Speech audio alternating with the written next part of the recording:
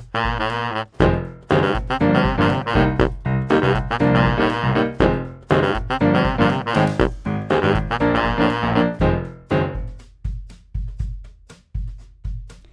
everyone, welcome to Drinks and a Show. I'm Cassie and this is a musical podcast. To stay up to date with what's going on with the show, you can subscribe or you can follow Drink Show Pod on Instagram and Twitter.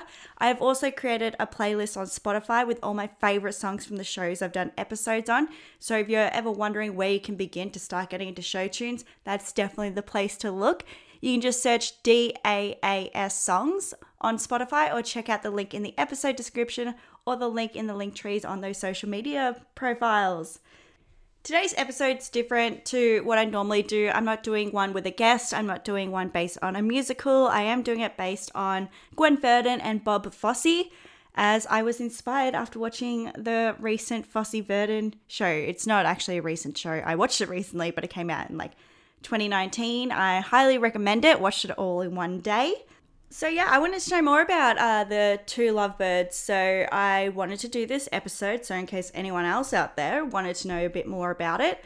And if you're wondering where I got the information from, not just from the TV show, but Slate was a website that was doing fact versus fiction for each episode, and that was very helpful. And then they just stopped after episode 4, so that was very annoying.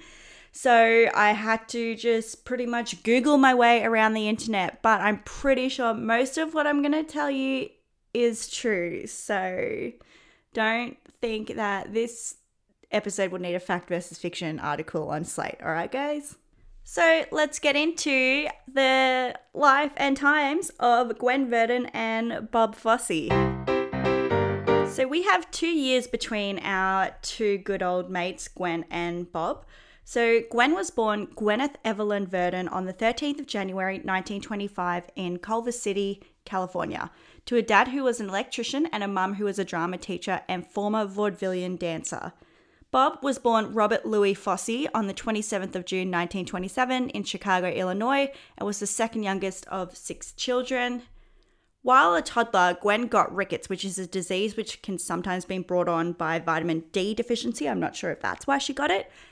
As a result of this disease, it caused her legs to be misshapen. They didn't grow properly. She was called gimpy and she had to wear leg braces and orthopedic boots.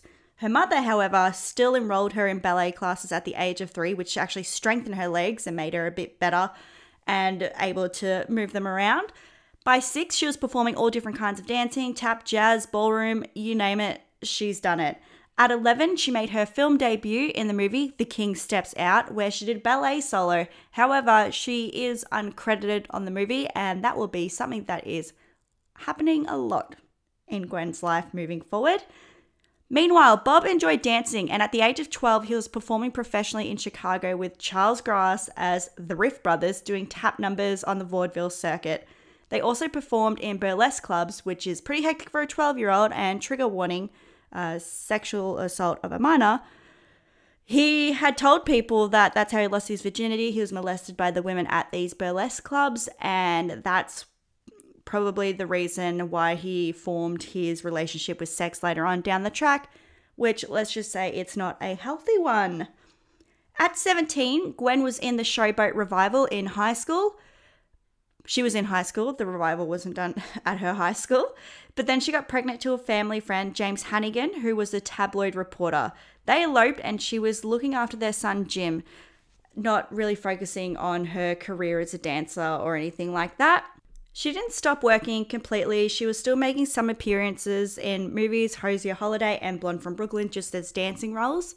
Bob, in 1943, at age 16, received his full credit as a choreographer in the film Hold Everything, a streamlined extravaganza in 2 parts. The following year, he graduated high school, joined the Navy, and after much begging and showing off his talent, he joined the Special Services Entertainment Division in the variety show Tough Situation, which toured military and naval bases in the Pacific. After 2 years in the Navy, he was discharged and moved to New York to become the next Fred Astaire. Here he met a nice gal called Mary Ann Niles, who will go on to be his first wife, which I guess is a spoiler because you know how that ends up going. He also started studying acting at the American Theatre Wing. While Bob was in New York trying to get his big break, Gwen had decided that she had enough of doing nothing with her life and being a mother. Not saying that being a mother is doing nothing with your life. Her words, not mine. So she divorced James and she started working at the Hollywood Reporter, being a tabloid reporter, interviewing just like famous people, getting all the gossip. While doing this, she met Jack Cole, who is a choreographer.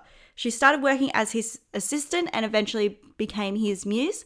She left her son with her parents so that they can raise him while she goes and follows her dream now of continuing dancing. Over the next 5-year period, she worked in New York and then worked in films in LA with Jack. Uncredited, of course, but her role did include teaching Cole's choreography to big names like Jane Russell, Rita Hayworth, Lana Turner, Marilyn Monroe. Hopefully you've heard of some of those people. In the movie Gentlemen Prefer Blondes, she even gave the advice to Marilyn, okay, you gotta bring down the sexy, and then to Jane Russell, turn it up, gal. In 1949, after 2 years of knowing each other, Bob did end up marrying Mary Ann Niles, which no surprise here, I already told you that, and they had become a dancing duo. In 1950, Gwen and Bob had both made their Broadway's debuts just within weeks of each other. Gwen first with the show Alive and Kicking, and Bob and Mary Ann in Dance Me a Song. A year later, Bob and Mary Ann will divorce. How sad. In 1952, he married Joan McCracken. She was a star herself. Like, she wasn't marrying for her way to get up the fame ladder or anything like that. She was in the original Oklahoma, and in the song Many a New Day, she choreographed a pratfall, and it stole the show as an ensemble member, being known as the Girl Who Fell Down. And everyone's like, oh my God, did you see the girl who fell down? That was the best part of that dance number. She says she's the one who came up with the pratfall to do that in there. However, the show's choreographer, Agnes DeMille, says that it was her idea. Then someone else says it was the composer of the show, Richard Rodgers. So if I was Joan, I would say it's me as well. But either way, her star was up on the rise. She starred in many movies and shows before even meeting Bob. She also had type 1 diabetes, which in the 50s, not really easy to treat back then. So she was like having fainting spells all the time, and it was hugely affecting her life. And another fun fact about Joan McCracken is that when Capote, Truman, wrote Breakfast at Tiffany's, the main character, Holly Golightly, had characteristics and stories within that book that were actually based on Joan. So she's like a huge deal. While this is going on in Bob's life, don't think Gwen's just at home twiddling her thumbs. She's still been working, getting consistent dancing roles, uncredited of course. In 1953, Bob signed with MGM as a dancer. In the movies Give a Girl a Break, The Affairs of Dobie Gillis, and Kiss Me Kate, he even choreographed a dance in Kiss Me Kate, which got himself on people's radar, like, ooh, who's this kid? Now, 1953, now that was a huge year for Gwen. She got the second female lead in the musical Can Can, with a female lead being played by a French diva known as Lilo. In Act 1, Gwen does a Garden of Eden ballet, and it would steal the show. So when they were doing out-of-town tryouts to see if people liked the show, the reviews were saying, although they found Lilo charming, they found Verdon absolutely sensational, which the prima donna diva of the show, not happy to hear that. So before it premiered on Broadway, Lilo got that dance number cut from the show. Gwen wanted to quit the show. However, on opening night, she was still there. And they still had a dance number called the Apache Dance. And due to a mishap, which involved Gwen, who was supposed to grab a knife and plunge it into the chest of her partner, she reached for the knife, the handle came off, so it didn't even look like she was meant to be holding a blade. So improvising quickly, she pulled in the partner and kissed him instead. The audience leapt to their feet and they started chanting her name as she went off stage to go for a costume change. And the producer rushed backstage saying, "You've done a showstopper." I don't even know if they called it a showstopper back then, but the show stopped. You've got to come out immediately for a curtain call, go and do your bows and all that stuff. So this is like mid-show. So she comes out and she's wearing a towel because she was in the middle of getting changed. And the crowd's going crazy, Verdon, Verdon. And this is actually a scene that's in the TV show. So how that happens in the show is actually accurate as well. The Tony Awards the following year, Gwen won her first Tony for Distinguished Supporting or Featured Musical Actress. And do you know who wasn't up for winning an award? I didn't even know that she was nominated. That wasn't there. But Lilo didn't win one. So hope that was worth it, girl. So while Gwen's getting her first recognized performance, we have Bob, who his wife Joan end up getting him a job as a choreographer in the musical The Pajama Game. So then at the following year's Tony Awards, he ended up winning for the Best Choreographer. In 1955, fresh off her Tony Award win the year before and Bob from that year's Tonys, they were put to work together on the musical Damn Yankees. Little did the show's producers know that putting these two people together would change the trajectory of how a lot of Broadway dancing will be done moving forward. During this time, Joan had suffered about 2 heart attacks while Bob was working on Damn Yankees.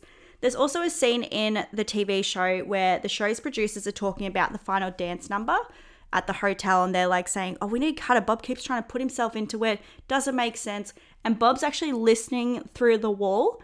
And then he like calls up the producers and goes, hey, you know, I can hear everything you're saying. So that actually happened. And what ended up happening is they got rid of that and then they changed the dance number to Who's Got the Pain, which is a mambo dance number, which I've been told is one of the most memorable scenes from Damn Yankees. I saw them perform it in the show and since then it's really been stuck in my head. So I completely believe that. For Damn Yankees, Gwen won a Tony for Best Distinguished Musical Actress and Bob won the Tony for Outstanding Choreographer. The two worked together on another musical called New Girl in Town, while Bob was also tasked with working on the film version of The Pajama Game. New Girl in Town, Gwen won the Tony for Best Performance by a Leading Actress in a Musical, equal with her co-star, Thelma Ritter, and Bob was nominated but ended up losing to Jerome Robbins, who did the choreography for West Side Story. Fair enough. The same year, there was a Damn Yankees movie with these two both working on it, and this time Bob was in that Who's Got the Pain dance number. So if you YouTube it now, you'll see it with Bob and Gwen from the movie. In 1959, we have the musical Redhead. This is Bob's directorial debut on Broadway. He also choreographed it, and of course Gwen starred in it, or else what's the point in mentioning this show? This same year, he also did divorce Joan, which was fine for him since him and Gwen had been doing it on the side anyway. So, sorry if that surprises anyone. You're like, what? No, oh my God, I thought they were Endgame. Nope. For Redhead, Gwen ended up winning the Tony for Best Performance by a Leading Actress in a Musical, which, to be fair, she was only up against one person. But if we know anything from the Aaron Tveit fiasco last year, not that it happened because he still ended up winning, but even though he was the only one nominated in a category, he still could have lost the award. He still had to get a majority of the votes. She also has a Grammy under her belt because of this, as she won the Best Broadway Album, which was equal with Gypsy that year. Bob won for Best Choreographer, and he was nominated for the director, but he didn't end up winning. A year after this, and after divorcing Joan, Bob and Gwen tied the knot. The following year, Joan ends up passing away from a heart attack, which was brought on by her diabetes. In the same year, Bob was to direct and choreograph a musical called The Conquering Hero, but due to disagreements with the creative team, he ended up quitting. However, during the rehearsals, he discovered he was epileptic, so that will be the start of Bob's health issues that we know of. That show itself ended up closing after 8 performances anyway, so Bob, who knows, might have had the magic touch and could have made that a more successful show. He also choreographed How to Succeed in Business Without Really Trying. No Tony nominations for him. The show was just very successful in itself. In 1963, Gwen gave birth to their daughter Nicole and then took some time off work to raise her. Meanwhile, Bob did the choreography and won the Tony Award for the choreo of a musical called Little Me, which once again, only up against one other person, but that still doesn't make it an easy win. He was also nominated for Best Director, however, didn't win that either. In 1966, we have the musical Sweet Charity. This was directed and choreographed by Bob, also starring Gwen, who obviously played the title character, Sweet. Just kidding, that is a joke from when RuPaul said, Dear Evan Hansen, where he played the main character. Dear, but no, yeah. In this case, she actually played the main character called Charity. They were both nominated for Tonys. The whole show had a total of 9 Tony nominations, but the only one to win was Bob for his choreography. There was also an incident in the show where Gwen, while she was in a feather from a boa went into her throat. She accidentally swallowed it and it wrapped around her vocal cords, so affecting her voice. She required surgery and had to be like on vocal rest for like months. Didn't even know that could happen. Pretty scary. There was a movie version of Sweet Charity, which was getting made in 1969. They didn't have Gwen reprise her role as Charity. They brought in Shirley MacLaine, but that did not bother Gwen. Like, it might have bothered her at the start, but it was no hard feelings. She was still helping out on the film set, once again being an uncredited assistant choreographer pretty much. Bob was in charge of directing the movie, so this was his first big movie to ever direct. It ended up being a huge flop. He went over budget heaps. It cost $20 million to make, and the movie itself only made $8 million. Not a good look if you want to get into directing, and that's your directorial debut stats.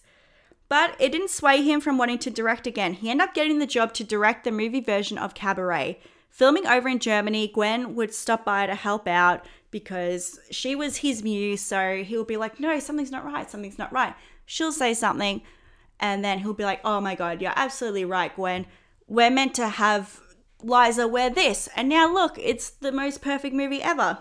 In the TV show, they show a scene where they're trying to find the perfect gorilla mask for a dance number. Listen to the Cabaret episode if you want to know what the heck that's about. And so she decides to do a round trip to New York and back to Germany, just off the plane, on the plane, all like that.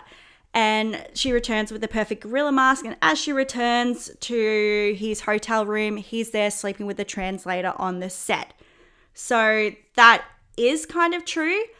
But she didn't catch him with the translator on set. She already knew that he was banging the translator because she received an angry letter from the translator's husband saying, hey, did you know they're banging? She actually walked in on him with 2 German women and she was not happy. That was the straw that broke the camel's back. She knew about his cheating. She was kind of turning a blind eye, but she goes, that's it. I can't do it. And her and Bob end up separating. In 1972, the movie Cabaret ended up getting released, and in the same year, Gwen decided to do a play, branching out. Normally she does her musicals, dancing, but no, this is a serious role. Play is called Children, Children, and it was not a success, unfortunately. The opening night also ended up being its closing night. However, through this time working through the play, even though she's not romantic with Bob anymore, she still helps him out with the cabaret editing, everything that he needs, and he also provides advice back to her as well. In 1973, this was a huge year for Bob. He won an Oscar, an Emmy, and Tony, being one of the only people to win all 3 awards in 1 year, let alone just in the space of 2 months, because that's when the award ceremonies were. So the Oscar was for directing Cabaret. He ended up beating Francis Ford Coppola, who did The Godfather. He won the Emmy for directing and choreographing Liza with a Z, and then won the Tony Award for Best Direction Choreography of the musical Pippin. This same year, he met up-and-coming actress and dancer Anne Rankin, who he did date, and Gwen had also been dating people. They were both actors, not at the same time, Scott Brady and Jerry Lanning. So with Gwen and Bob, they continued to work with each other professionally, be each other's like shoulder to cry on. However, they were no longer romantically involved and never ended up getting divorced. Even though Bob had received the 3 highest awards you can get in your field, so you got your film, your TV, and stage, he still had a case of imposter syndrome where he thinks someone's going to come in and say, you don't deserve any of these, and take all that away from him. So he was very depressed. He checked himself into a psych facility, but did leave after a weekend. So in the TV show, they showed that he was admitted to a psych facility after a lot of suicidal tendencies that he was having. And they said that he was in there for like weeks on end and he was like on lithium. So he wasn't like able to talk or anything like that. Not completely true. He might have been on lithium, but he wasn't incapacitated as bad as he was in the TV show. The show makes a big point that because all this had happened to him, he has to stress less, work less, not do too much at once. Which is probably the case after having a pretty much like a mental breakdown. You should probably take it easy. But that didn't stop him. He agreed to do the movie Lenny, based on the comedian Lenny Bruce, with Dustin Hoffman. And he had to do it because that was Dustin Hoffman's availability. He had no other time to do it. But It was also the same time that they were agreeing to do Chicago, him and Gwen. They'd been trying for years to get the rights to it. However, the writer of the play, Maureen Dallas Watkins, she had become a born-again Christian and refused to sell the rights because she believed the play glorified a sinful lifestyle, which, yeah, it did. But Watkins ended up passing away, so they ended up buying the rights from the estate. They had still had to try and get the right producers, get all the backing for it, and the time was then, right now, to finally get Chicago off the ground. During the post-production of Lenny and the pre-production of Chicago, due to stress and probably all the chain smoking, he'd never stopped, Bob suffered a heart attack and ended up having open heart surgery. Chicago was put on hold and he was told to cut back on work, cigs, and all the recreational drugs he had been taking. In 1975, Chicago was finally on stage with Gwen playing Roxy and Chita Rivera alongside her as Velma Kelly. Bob was nominated for an Oscar for his direction of Lenny, and this time you wouldn't believe who he lost to. Francis Ford Coppola for The Godfather 2. Gwen was nominated for her role as Roxy, which was pretty good considering she was 50 years old playing an extremely demanding role. Bob's next Broadway show was Dancin', as in dancing, without the G. I was listening to a podcast that was talking about it the whole time. I thought they were saying Dancin', as in Ted Danson from like Cheers and like The Good Place. And not that I thought that the show was about Ted Danson, but I was like, oh, okay, maybe it's a true story based on someone. I'm assuming there's going to be some dancing in it, but no, it's dancing.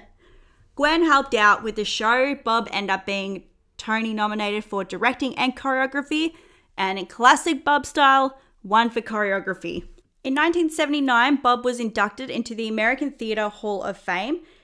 This same year, he also co-wrote and directed a semi-autobiographical film called All That Jazz, a movie where a man who is a choreographer gets a bit overwhelmed and the stress causes him to have a heart attack and open heart surgery. So I wonder where he got the inspiration for that one.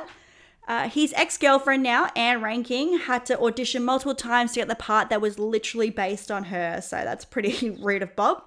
Jessica Lange played an angel in the movie, Angel of Death, character's name Angelique, and that was based on his ex-wife, Joan McCracken, who was just always there by his side, just giving the little comments that you don't really want to hear. He also made the main character, which is meant to be based on him and played by Roy Scheider, have a full set of hair, because Bob himself had actually been balding since he was 17. This was part of his look when he would actually choreograph dances. So he would make people wear hats because he was self-conscious about his balding head. He also made people wear gloves because he was self-conscious about his hands. So the iconic look that we know is like a Fosse look is due to what he has been insecure about. So that's pretty crazy. And in classic Gwen fashion, she was around, uncredited of course, to help out with the movie. The movie was Oscar nominated and Bob was nominated for Best Director and Best Original Screenplay. He ended up losing both. And who did he lose Best Director to? Robert Benton for Kramer versus Kramer. But who else lost to Robert Benton that year? That's right, Francis Ford Coppola. That's right, he is back in the story again, but this time for the movie Apocalypse Now. And this time both him and Bob end up losing the award. I don't know if they had a rivalry. We'll have to see if Ryan Murphy does a feud series on them. And I know this isn't like a huge coincidence, but then Dustin Hoffman, who was in Lenny, ended up winning for Kramer versus Kramer that year as well. So probably not like a craziest thing because Dustin Hoffman was huge back then, but you know, just a little connection. The movie itself was still very successful, and along with Cabaret, both of them years down the track were deemed culturally, historically, or aesthetically significant by the United States Library of Congress and was selected for preservation in the National Film Registry. So that's a pretty big deal if you just had one movie that was selected for that, but having two, that's quite an achievement. Gwen got her recognition in 1981 and was inducted into the American Theatre Hall of Fame. In 1983, it was the year of Bob's last movie that he would write and direct, called Star 80, a biographical movie based on Dorothy Stratton, who was a Playboy playmate that was murdered.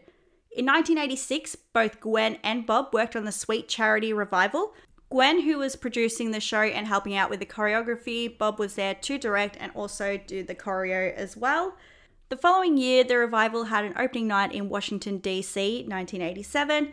And while on the way to this opening night, Bob, who was 60 at the time, was with Gwen when he suffered from a heart attack and ended up dying in Gwen's arm just a block away from the theatre.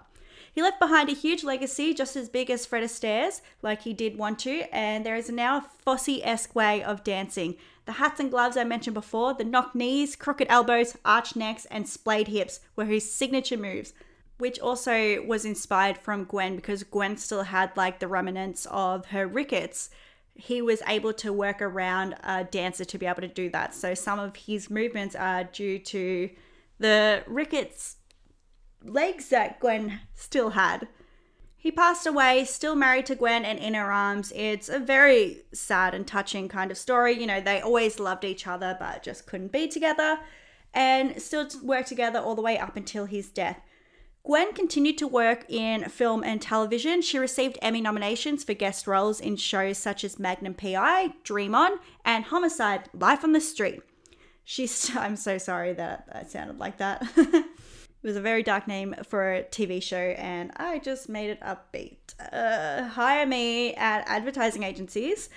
She also starred in the Woody Allen movie Alice, playing Alice's mum. In 1996, she starred in the movie Marvin's Room.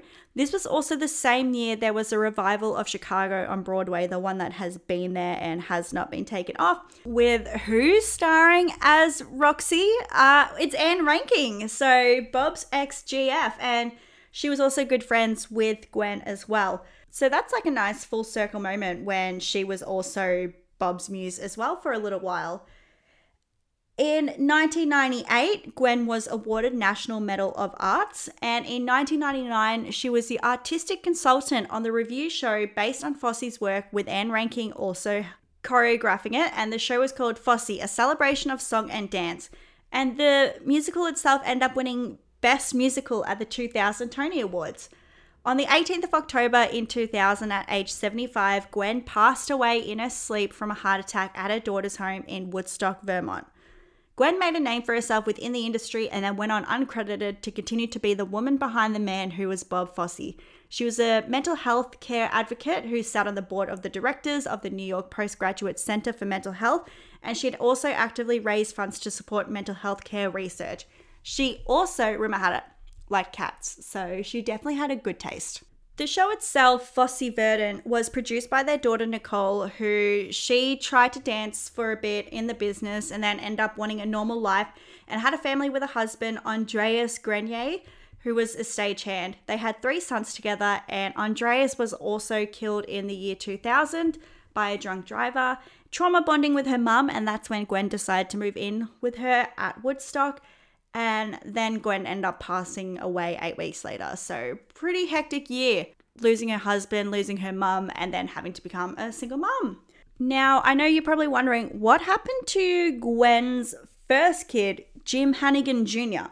So he was raised by the grandmother, but that didn't mean that Gwen was completely out of his life. He would still go and stay with Gwen. New Bob would still have communication with his mother. It just wasn't normal. It was normal for him, but probably not the most conventional way to raise a child. All I could see about him, which are articles from 2019, because that's when the show came out, so people would have been talking to him.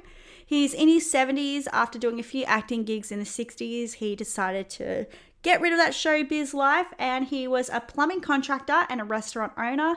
He's now retired and was donating his time by cooking at the California-based Mission.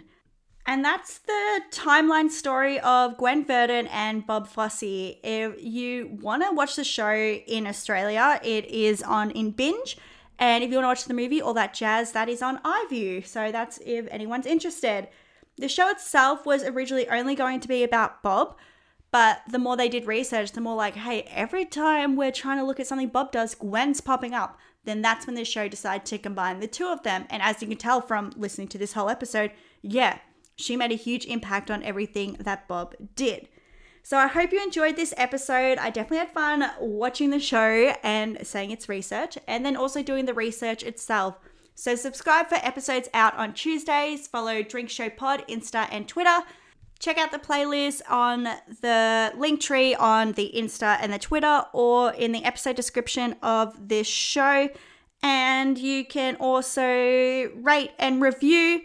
And you can also stick around, subscribe. See you next Tuesday. Bye.